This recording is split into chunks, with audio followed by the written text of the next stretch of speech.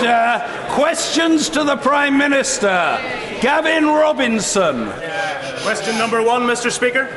The Prime Minister. Thank you, Mr. Speaker. Mr. Speaker, I'm sure the whole House will wish to join me in offering our warmest congratulations to their Royal Highnesses, the Duke and Duchess of Cambridge, on the birth of their son earlier this week.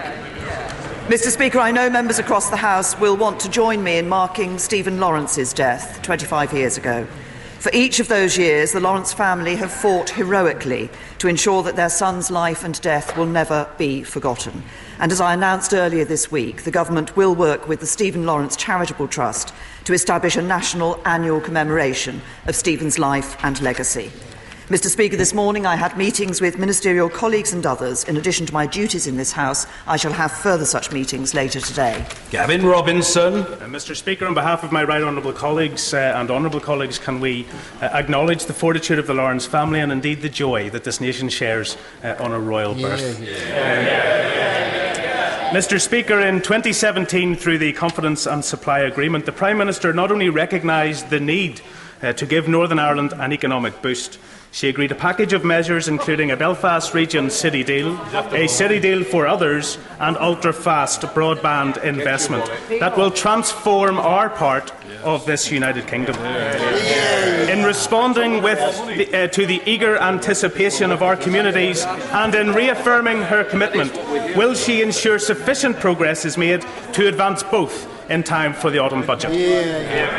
Well, can I say to the honourable gentleman that has raised an important issue. He's absolutely right. The Government has set out several public commitments, including in the Confidence and Supply Agreement, to work towards a comprehensive and ambitious set of city deals across Northern Ireland. There is progress being made, which I welcome, by the Belfast City Region partners in developing the city deal proposals. I look forward to their submission, which will be considered, obviously, by the Government. Of course, in the absence of an executive, there are some issues to work through. But can I assure the honourable gentleman that my right honourable friend, the Northern Ireland Secretary, is committed to working positively with partners in the UK Government, the Belfast City Region and the Northern Ireland Civil Service to progress the city deal. Andrew Bowie. Earlier than expected, Mr. Speaker. Thank you very much. Yesterday, the Welsh Government reached an agreement with Her Majesty's Government on the withdrawal bill. Does the Prime Minister agree with me that it's in the interest of Scottish business and the Scottish people that the Scottish National Party leadership should do the same and reach a similar agreement as soon as possible? Can I say to my honourable friend that I am pleased that we're making progress with regard to the withdrawal bill. I think that's been acknowledged by all sides, and after many months of negotiation, and I'd like to pay tribute to my right honourable friends, particularly the Chancellor of the Duchy of Lancaster, for the work he has done in those negotiations. But after many months, we have reached agreement with the Welsh Government. It's a significant achievement. It will provide legal certainty, increase the powers of the devolved governments and respect the devolution settlements. We've made considerable changes to the bill to reflect issues raised by members and by the devolved administrations. It is indeed disappointing that the Scottish Government have not yet felt able to add their agreement to the new amendments, and we sincerely hope that they will reconsider their position. Jeremy Corbyn. Thank you, Mr. Speaker.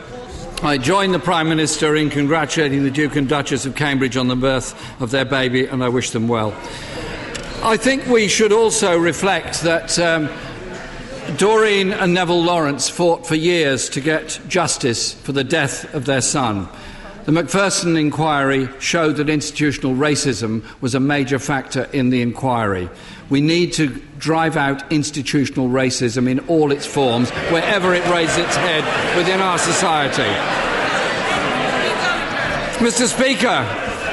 Speaker, we recognise that the Home Secretary has rightly apologised to the Windrush generation and made a commitment to compensate people for the hardship they've endured. The Government is committed to compensation in theory, but as yet nothing in practice. There's an understandable lack of trust by the Windrush generation.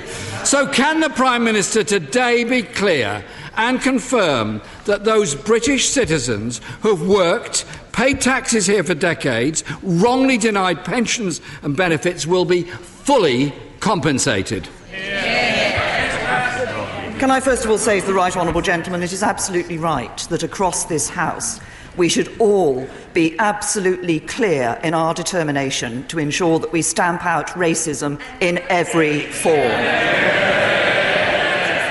Let me set out the House the action that has been taken, because my right honourable friend did make very clear the offering the other day in her statement before the House that those who came here before the 1st of January 73 from Commonwealth countries, this is from Commonwealth countries as a whole, will be offered citizenship status without paying the fee, without taking the knowledge of language and life in the UK test, and the children of that generation, the Windrush generation who are in the UK, will in most cases be British citizens already, but they will also be, where that's not the case, they'll be able to apply to naturalise at no further cost.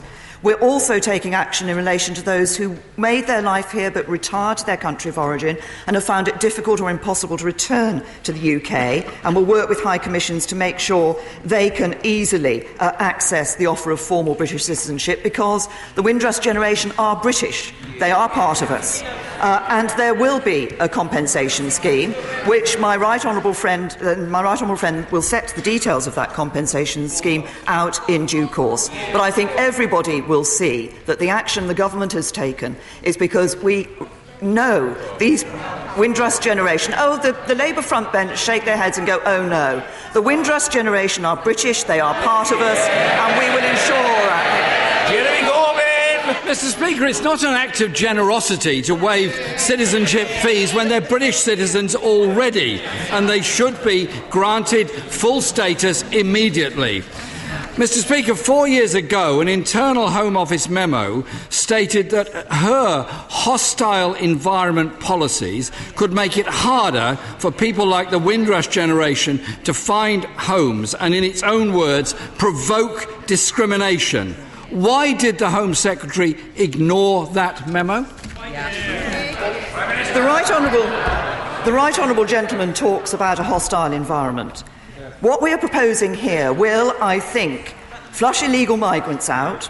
We are trying to create a much more hostile environment in this country if you are here illegally. Those are not my words. They are the words of the Right Honourable Member for Birmingham Hodge Hill when he was Labour Immigration Minister. And the Labour leader ought to know about this because the Right Honourable Gentleman sits on his front bench. Jeremy Corbyn! Speaker, what I'm talking about is the Windrush generation of people who came here completely legally. The Prime Minister herself was warned by my friend, the member for Hackney North and Stoke Newington, who's now the Shadow Home Secretary, directly about these policies in 2014. And when that Act was going through Parliament, the then Community Secretary, Eric Pickles, wrote to her warning the costs and risks considerably outweigh the benefits. Why did she ignore his advice as well as the request from my honourable friend? I say to the right honourable gentleman, in relation to the Windrush generation, we have made absolutely clear that the Windrush generation, those people who came here from the Commonwealth before the 1st of January 1973, have a right to be here. They are British, they are part of us. The problem at the time was that they were not documented with that right, and that is what we are now putting right. He talks about action that the government has taken in relation to those who are here illegally. The Windrush generation are here legally. Action against those who are here illegally has been taken by successive governments. Checks on someone's right to work here came in 1997. Measures on access to benefits in 1999. Civil penalties for employing illegal migrants in 2008, both under a Labour government. And why have these actions been taken? Because people up and down this country want to ensure that the government is taking action on those people who are here illegally. It is not fair to those people who work hard, who have a right to be here, who've contributed to this country, if they see people who are here illegally being given the same access to rights and services. Jeremy Corbyn! Mr. Speaker, the Prime Minister seems to want to get away from the injustice done to the Windrush generation.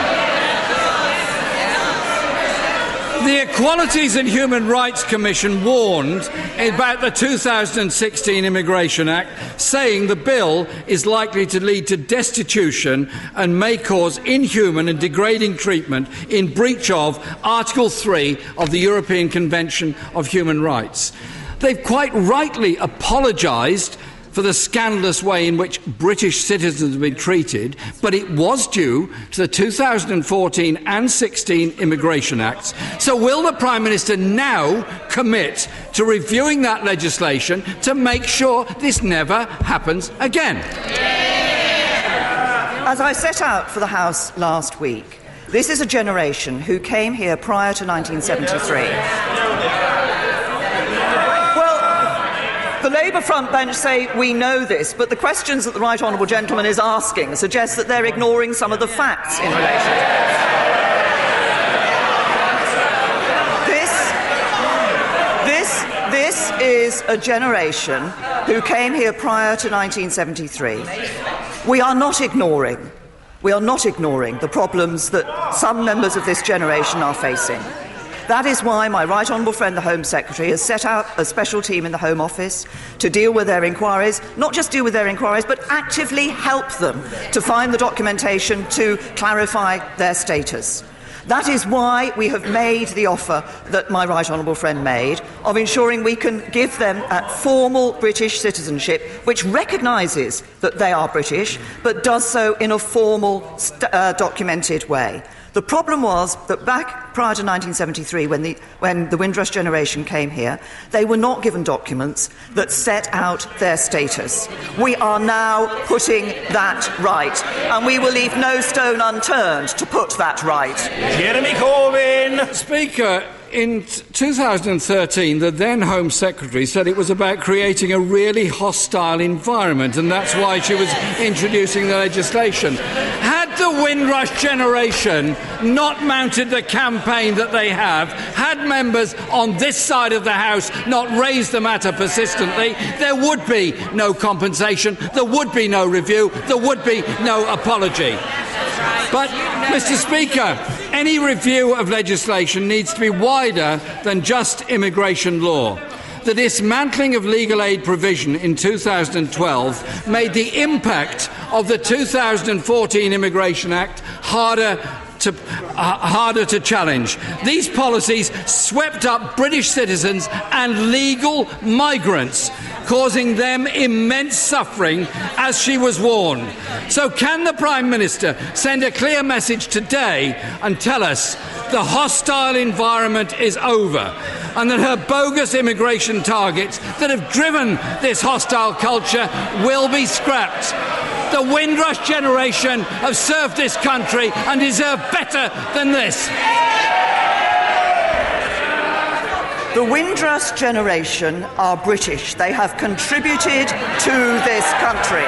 They have made their life here. Dealing with those people who are here illegally, not the Windrush generation, they are here legally. There are people who are in this country illegally. And I say to the Right Honourable Gentleman again, I've quoted the Right Honourable Member for Birmingham Hodge Hill when he was Labour's Immigration Minister. The Leader of the Opposition referred to 2013. In 2013, the then Shadow Home Secretary, the Right Honourable Member for Normanton, Pontefract and Castleford, said, "We need much stronger action from government to bring illegal immigration down." That is, well, the Labour front bench are saying the Windrush generation are not illegal. They are not illegal. They are here legally. That is why we are providing the support to enable them to get the documents for their status. What we are talking about, what the Right Honourable Gentleman, the Leader of the Opposition, is talking about, is whether or not we should deal with illegal immigration. And up and down this country, the British public will tell him we should deal with illegal immigration. Jeremy Corbyn! Mr. Speaker, we're talking about the environment created by her as Home Secretary for 6 years, when she knew full well of the problems the Windrush generation were facing. At last, she's been forced to act upon it. Last week, the current Home Secretary admitted the Home Office sometimes loses sight of the individual. Yet we now know that when she took over from a predecessor, her intent was to harden this cruel and misdirected policy, pledging to do so ruthlessly. A report last month by immigration officials stated the hostile environment measures were not even having the desired effect. The current Home Secretary inherited a failing policy and made it worse. Isn't it time she took responsibility and resigned?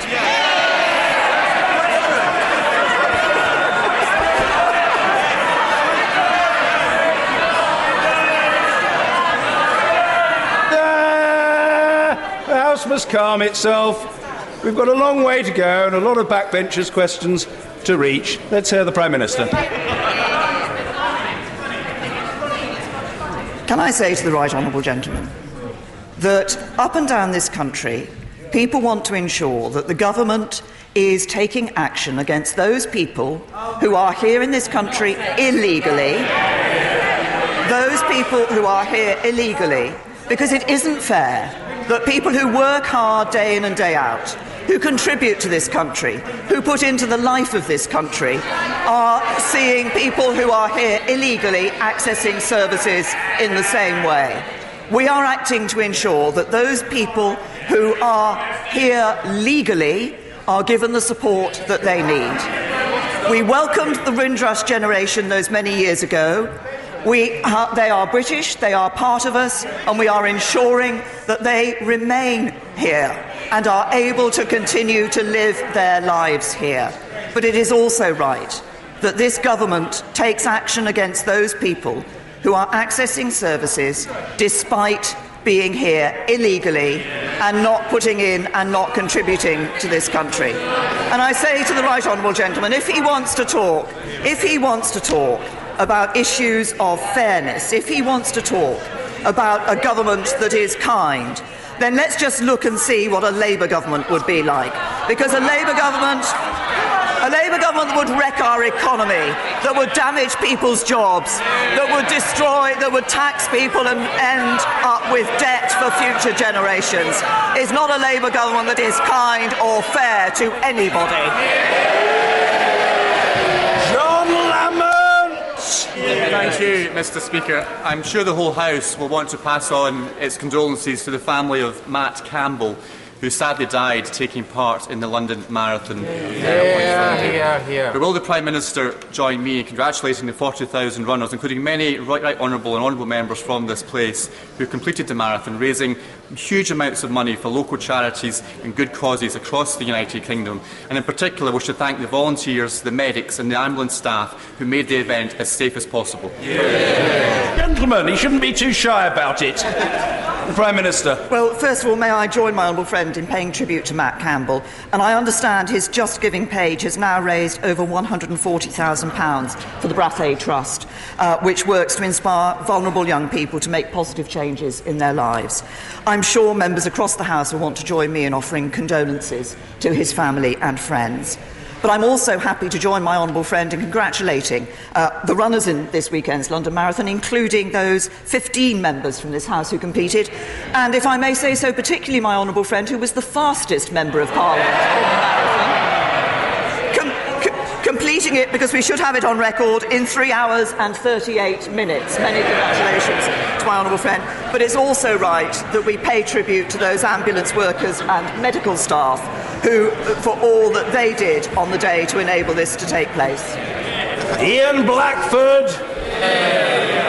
Thank you, Mr. Speaker. Can I, on behalf of those of us in these benches, pass on congratulations to the Duke and Duchess of Cambridge on the birth of the son, and I associate myself with the remarks of the Prime Minister and Stephen Lawrence. Mr. Speaker, the CBI, the NFU, the Scottish Government, the Welsh Government, the House of Lords and overwhelming members of this House want the UK to remain in the Customs Union. Why is the Prime Minister on the side of her cynical Brexiteers, frontbenchers, and not working in the interests of all the nations of the United Kingdom?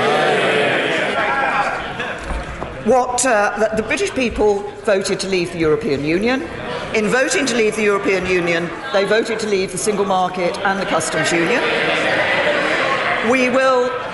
What we want to ensure is that we as a country are able to independently negotiate free trade deals around the rest of the world.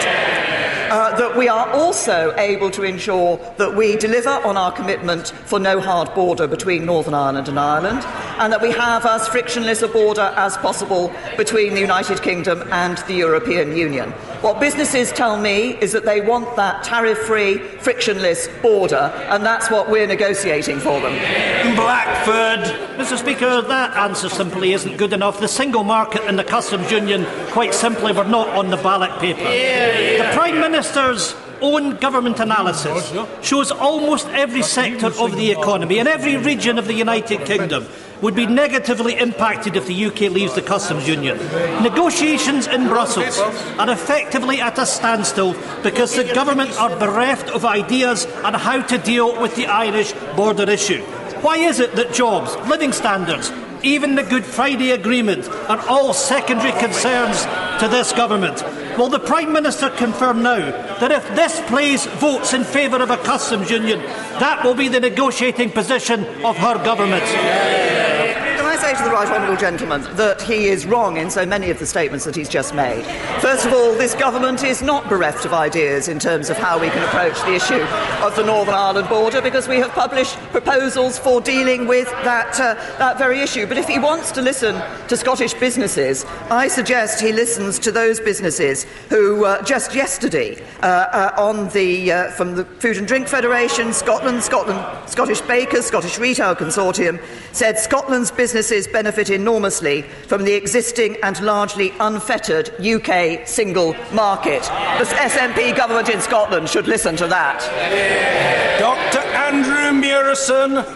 At Thursday's recovery meeting in Salisbury, the public was told that 9 Novichok hotspots remain in the city and around the city, and that the clean-up may take until the end of the year. In thanking the Prime Minister for her very close interest in this matter, can I ask what more can be done to expedite the clean-up so that life in South Wiltshire can return to normal as soon as possible? Well, can I thank my honourable friend, because he has raised an important issue, and I'm very happy to update the House on this issue. And first of all, can I make it absolutely clear that Public Health England have said Salisbury is safe for residents and visitors. There's no need for anyone to take any additional precautions. Cordons are in place to protect the public while decontamination work is carried out on the sites that my honourable friend has referred to. And after decontamination is undertaken at each site, sampling will be carried out to ensure that the sites are safe to be released back to the public. But I can assure my honourable friend that the need to expedite this work is well recognised, but we want, of course, to ensure that it is done in a way that those sites will in the future be available to the public and will be safe for the public. Neil Gray. Thank you, Mr. Speaker. Around 20 of my constituents, mostly living around Hart Hill, and 4,000 other low-paid workers around the UK are waiting for money that is rightfully theirs. They have been waiting 20 years. Some will have died waiting, and others are now seriously ill. And you, Mr. Speaker, represent, and as do other members across this House, represent constituents waiting for their payout from the Roadchef Employee Benefit Trust, which has been trying to get HMRC to take a decision on £10 million wrongly paid to them 18 years ago. Will the Prime Minister join me today in calling on HMRC to finally decide on this case and get the money back to the people who rightly deserve it? Can I say to the honourable gentleman that I understand he raised this case with my right honourable friend, the Chancellor of the Exchequer, last week. My honourable friend, the Financial Secretary, has offered to meet him to discuss the wider issue. HMRC is working closely with the trustees' representatives to resolve the case, and will be meeting them next month. HMRC is operationally independent, and I think that is important. They must, of course, apply the law fairly, collect the taxes set out in legislation by Parliament, but they are working with the trustees' representatives, and as I said, my honourable friend, the Financial Secretary, is happy to meet the honourable gentleman to discuss this. Richard Drax. Thank you, Mr. Speaker. Can I commend my right honourable friend for reaffirming the Government's clear position that we will not be remaining in any form of a customs union? And while on the EU, can she reassure fishermen in South Dorset and fishermen around the country, especially the under 10-metre fleet, that they will not be disadvantaged by any incoming EU policies during the implementation period? I say to my honourable friend, obviously this question of fisheries is a matter that he and others have raised previously. And can I reassure him that during the implementation period we've negotiated that the UK's share of catch cannot be reduced. I think it safeguards the livelihoods of our fishing communities and importantly also delivers a smooth and orderly Brexit. There's also an obligation in the agreement on both sides to act in good faith and throughout that implementation period, and any attempts by the EU to harm the UK fishing industry would obviously breach that obligation. But obviously in December 2020 we'll be negotiating fishing opportunities as a third country, as a fully independent coastal state, deciding who can have access to our waters and on what terms for the first time in over 40 years. Douglas Chapman. Thank you, Mr. Speaker. Prime Minister, you will be aware that in my constituency we are putting the finishing touches to our second aircraft carrier, the Prince of Wales. But as we near the end of that contract, over 400 people in the Rosyth Yard are now facing redundancy, with many more job losses in the pipeline. Will the Prime Minister visit Dunfermline and West Fife to explain to the Rosyth workforce face-to-face why her government intends to award a £1 billion shipbuilding contract to yards out with these islands when we have the skills, the talent and the infrastructure to deliver right here? Prime Minister. Can I say to the honourable gentleman that what we are doing through our national shipbuilding strategy is focusing on giving the Royal Navy the ships it needs while increasing economic growth across the country and investing in a more skilled workforce. So we are encouraging a more competitive industry in shipbuilding and growing jobs across the country. I think he may have been referring to the future ships, support ships for the Royal Fleet Auxiliary being procured through international competition. That's 3 ships. They'll be built in the Fleet Solid Support Programme. They will be subject to international competition to secure the best possible value for money for the UK taxpayer. But what we are doing through our national shipbuilding strategy is ensuring that we develop that shipbuilding capability here in the UK in a way that we can encourage all UK shipyards with the necessary skills and expertise to continue to engage in that particular programme. Tredinnick. Is my right honourable friend aware that according to the World Health Organisation, the second largest medical system in the world with 300,000 doctors treating 200 million patients every year is homeopathy? That's the evidence. That's the evidence. Will my right honourable friend congratulate the... Order! This is very discourteous. I want to hear the views of the honourable gentleman on this matter. Will she congratulate the doctors who are members of the Faculty of Homeopathy on their work in the health service, and particularly dealing with cases that are too difficult to treat conventionally? And does she agree with me that homeopathic vets should be able to make their own minds up about whether they use homeopathy on its own or other treatments as well? Can I say to my honourable friend, he has been a long-standing advocate in this House for homeopathy. And obviously some patients who are treated in the NHS and in the private sector are users of complementary and alternative therapies.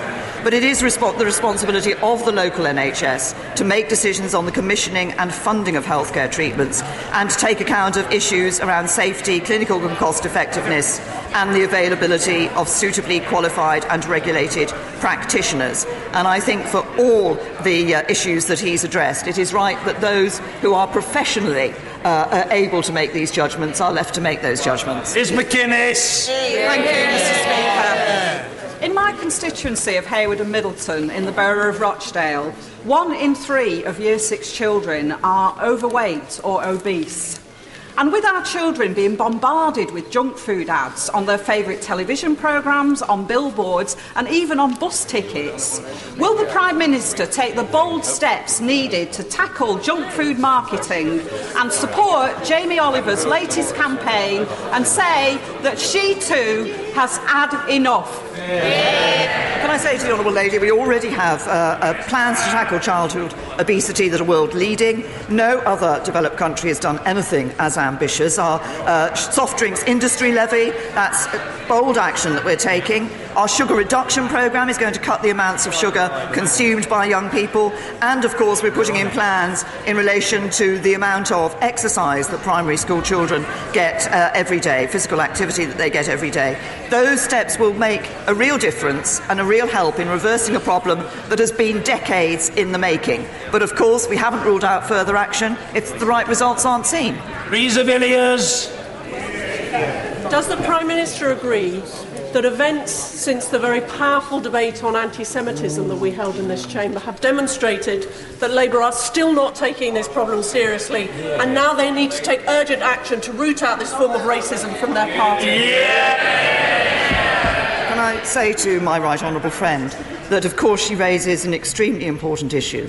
As I said right at the very beginning in response to the right honourable gentleman, the Leader of the Opposition, it is important that everybody across this House takes action to stamp out racism in all its forms, and I include in that anti-Semitism.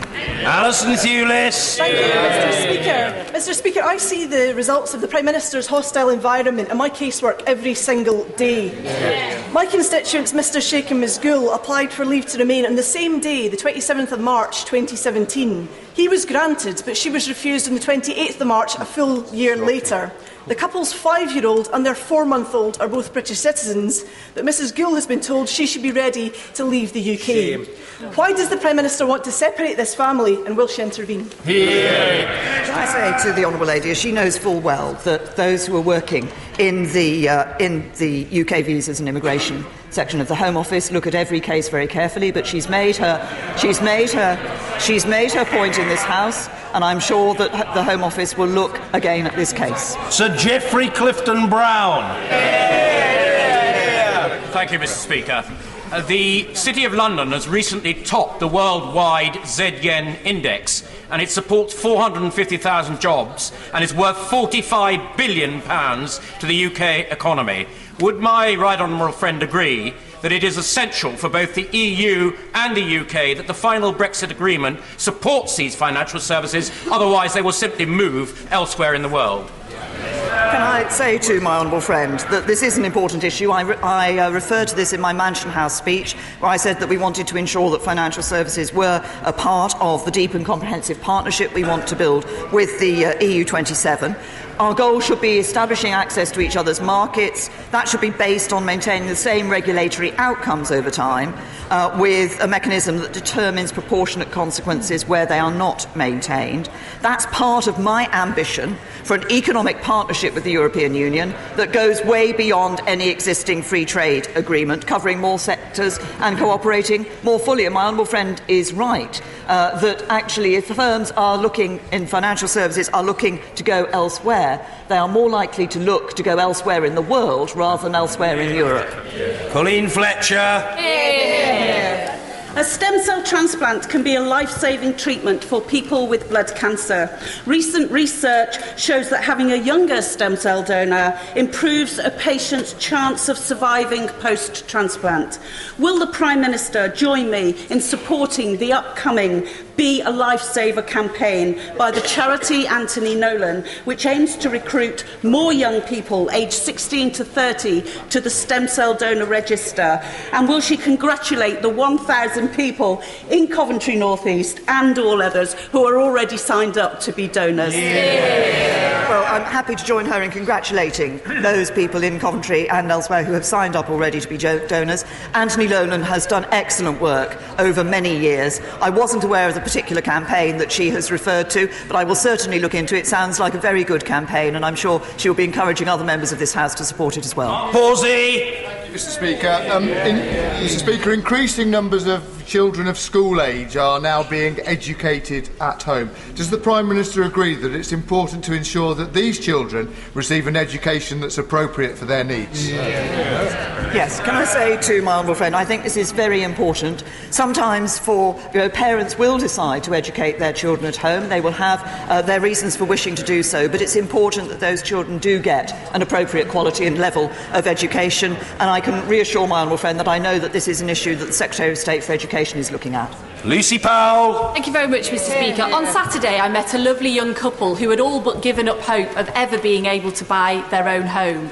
But thanks to an innovative, genuinely affordable housing scheme by Manchester City Council, they had just moved into their own house right near the university. So will she join me in praising Manchester Labour, who, despite her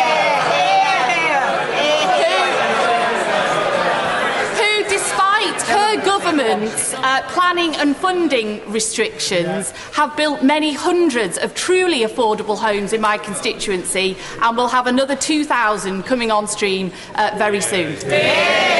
Well, I'm happy to say to the Honourable Lady that I think it is important that we are providing homes and building more homes for people, and within that we include affordable homes too. And I'm pleased to say that since we came in 2010, we've delivered more affordable homes in the last 7 years than the last 7 years of the last Labour government. But I'm happy to. It is, in fact, the government is working with Manchester and with the Mayor of Manchester and the combined authority to ensure that we are supporting in certain areas with funding and encouraging that building of affordable homes, and indeed ensuring that there are those homes that young people can aspire so that they can get their foot on that property ladder for those who never thought they'd be able to do so. Andrea Jenkins. Thank you, Mr. Speaker. Bruncliffe Academy in Morley recently scored outstanding during the Ofsted inspection, and Newlands Academy, also in Morley, scored good for the very first time in its history. Can the Prime Minister confirm to the House that under this Conservative government, since 2010, an additional 1.8 million children are now taught in good and outstanding schools? And I hope the Prime Minister will join me in congratulating the principals, teachers, staff and students at the two schools for their hard work to obtain this admirable achievement. Well, can I say to my honourable friend, I'm very happy to join her in congratulating the teachers and heads and all the staff of the two schools that she has mentioned in the achievements that they have got as a result of the work that they have been doing. She asked me to confirm that there are now 1.8 million more children in good or outstanding schools. I'm afraid I'm not able to confirm that, because in fact there are now 1.9 million more children in good or outstanding schools. And Carden! Thank you, Mr. Speaker. My constituent Anthony, who lives with a chronic disabling illness, has worked all his life until finishing on medical grounds 3 years ago. Since 2002, he's received disability living allowance, but last year was transferred to PIP and his mobility allowance was cut. Yesterday, Anthony handed back his mobility vehicle he's had for 16 years. And today, he is housebound and fearful for his future. The total injustice of the system means that he now faces a 9-month wait for his appeal at Liverpool Tribunal Services. What message does the Prime Minister have for Anthony as he adjusts to his new life as a prisoner in his own home? Can I say to the honourable gentleman, I'm sorry to hear of the case that he has raised. Obviously, as all members of this House will know, there are cases where people have had to appeal against judgments that have been made in relation to these. But I will ensure that the Department of Work and Pensions is aware of the particular case that he has raised in this House. Will Quince. Speaker, in October last year, the National Bereavement Care Pathway was launched in 11 pilot sites. Last week it launched in a further 21 hospital sites. And yesterday I'm delighted to announce that the government has set aside funding for a national rollout of the National Bereavement Care Pathway. Will my right honourable friend join me in welcoming this funding, which will make such a difference to bereaved parents up and down this country? Well, can I say to my honourable friend, this is a subject which he has championed and campaigned on, and with great personal commitment to this. And I recognise the importance, and that's why the government is putting the funding in, of providing this bereavement counselling and supporting parents who are in those most difficult circumstances where they've child. Sir Vincent Cable. that the Prime Minister will be aware of the concern that if the Home Office cannot deal humanely and efficiently with the immigration status of 50,000 UK residents of Caribbean origin, they will seriously struggle to deal efficiently and humanely with 3 million European national registration. Can she address the particular concern that under the Data Protection Bill, the Home Office is now taking powers to cover up future mistakes by blocking access to individual files sought by individuals and their lawyers to check the accuracy of their data? The interpretation that the Right Honourable Gentleman has put on that is not correct, in that it will be possible for people to access information that they need to have available. What I would say to him, he's referred to the issue about EU citizens.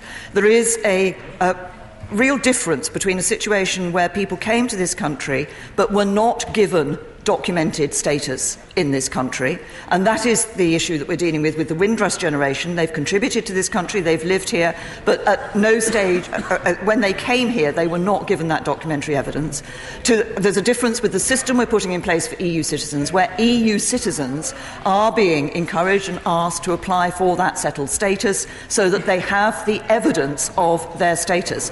We are making sure that this is a problem. The problem will not occur in relation to EU citizens. Ben Bradley. Speaker, this week we'll be talking about higher education in this place. Does my right honourable friend agree that the action we're taking as a government shows that a Conservative government is committed to delivering for students, working with them and treating them as adults, in stark contrast with members opposite who look to win votes from young people by offering illogical and undeliverable free stuff? Well, can I say to my honourable friend, he's absolutely right. First of all, the review we're bringing in on tertiary education is about ensuring not just that the funding and financing of tertiary education is right, but also that young people have access to the routes through education, be it technical or university, that suits their particular needs. And of course, last year, the Right Honourable Gentleman, the Leader of the Opposition, said that he would deal with student debt. Students thought he was going to abolish student debt. What happens after the election? He goes back on his promise. Yvette Cooper. Thank you, Mr. Speaker. I was not going to raise this, but the Prime Minister quoted me. Let me say to the Prime Minister, do not try to hide behind me or the Labour Party when she was warned repeatedly of the damage her obsession with her net migration target was doing. Do not try to hide behind the Cabinet when they don't agree with you on this and are trying to clear up the mess. And do not try to hide behind civil servants. Yes. Order. I'm not having the questioner interrupted. It will be heard, and it will be heard in full. And that's the end of it. Yvette Cooper. Do not try to hide behind civil servants when she set the policies, instilled in them the culture of disbelief. And when the High Commissioners told us this morning that they had warned the Foreign Office about the Windrush generation immigration problems in 2016, what did she do? Because a few years ago the Prime Minister said, I'm actually sick and tired of a government minister who simply blames other people when something goes wrong. What's changed? Can I say to the right honourable lady, nobody is trying to blame anybody else.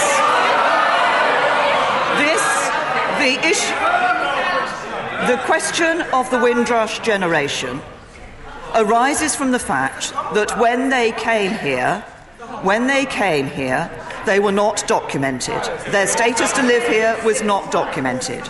Over the years, yes, there have been individual cases over the years of people who have had to regularise their documentation and have done so. We have now seen cases of people in difficulty because they have not been able to do that. That is why the Home Office is taking action to deal with that. But for governments of every colour, including the government in which the Right Honourable Lady served, action has been taken against illegal immigrants. This does not apply to the Windrush generation. They are here, they are British, they have a right to be here. But under Labour, action was taken for a compliant environment.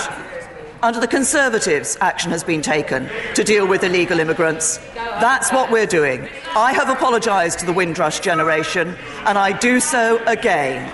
We are doing everything we can to ensure that they are reassured that they do not have the anxiety that some of the generation have had.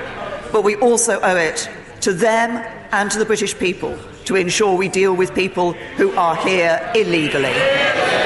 Dr. Julian Lewis. Does my right honourable friend still subscribe to her excellent maxim that no deal is better than a bad deal? And does she acknowledge that locking ourselves into a customs union with the EU after Brexit would be a very bad deal indeed? Well, I'm very happy to confirm what I've always said. No deal is better than a bad deal. As regards a customs union, being in a customs union means we would not be able to negotiate our own trade deals around the rest of the world, and that's exactly what we want to do, is to be able to do that. And as I saw last week with the Commonwealth heads of government, there's considerable interest around the rest of the world in being able to have those independent trade deals negotiated between other countries and the UK. David Lammy. In 2011, I wrote to her then Immigration Minister, the member for Ashford, about my constituent who came here in 1956, aged 4, and in 2011 was told that he could no longer work and he did not have British citizenship. Her minister wrote to me and basically said tough. Can she now explain in a little more detail what compensation will be available for my constituent who has been unable to work since 2011 for 7 years? And will she also, importantly, for many people who are feeling vulnerable and scared, assure them that if they ring her hotline, they will see no enforcement action to remove them from the country because they are scared when ringing that hotline? Can I say to the right honourable gentleman, as I said earlier, obviously individual cases will have different circumstances, but my right honourable friend, the Home Secretary, will be setting out the compensation scheme, and she will do that shortly. Can I also say to the right honourable gentleman, on the second point that he raised, my right honourable friend, the Home Secretary, has made this clear on a number of occasions. The hotline is there to help people to be able to get the documents they need, to be able to clarify their status, such that they don't suffer from the problems that the constituent of the right honourable gentleman has suffered from in the past. She has also made it clear that there is no question of taking enforcement action when people ring that hotline. We actively want people to be ringing that hotline, to be bringing their cases forward so that the Home Office can help them to ensure that they've got the documents needed so that they can be reassured and will not see any problems in the future. Let's hear from a Baron, John Barron. Thank you, Mr. Speaker. I thank my right honourable friend for a very positive meeting about the need for NHS England to release all of the £200 million cancer transformation funding to frontline services so they can better deliver on the cancer strategy. However, since then, the system has been painfully slow in following through on what was agreed at that meeting. If this continues, will the Prime Minister meet with me so that we can unblock this logjam on behalf of cancer patients and their families? I say to my honourable friend that I'm sorry to hear that there has still been some slowness in the system in relation to that. I will look into this matter, and I'm quite happy, if necessary, if we're not able to unblock it, to meet him again. Thank you. Order.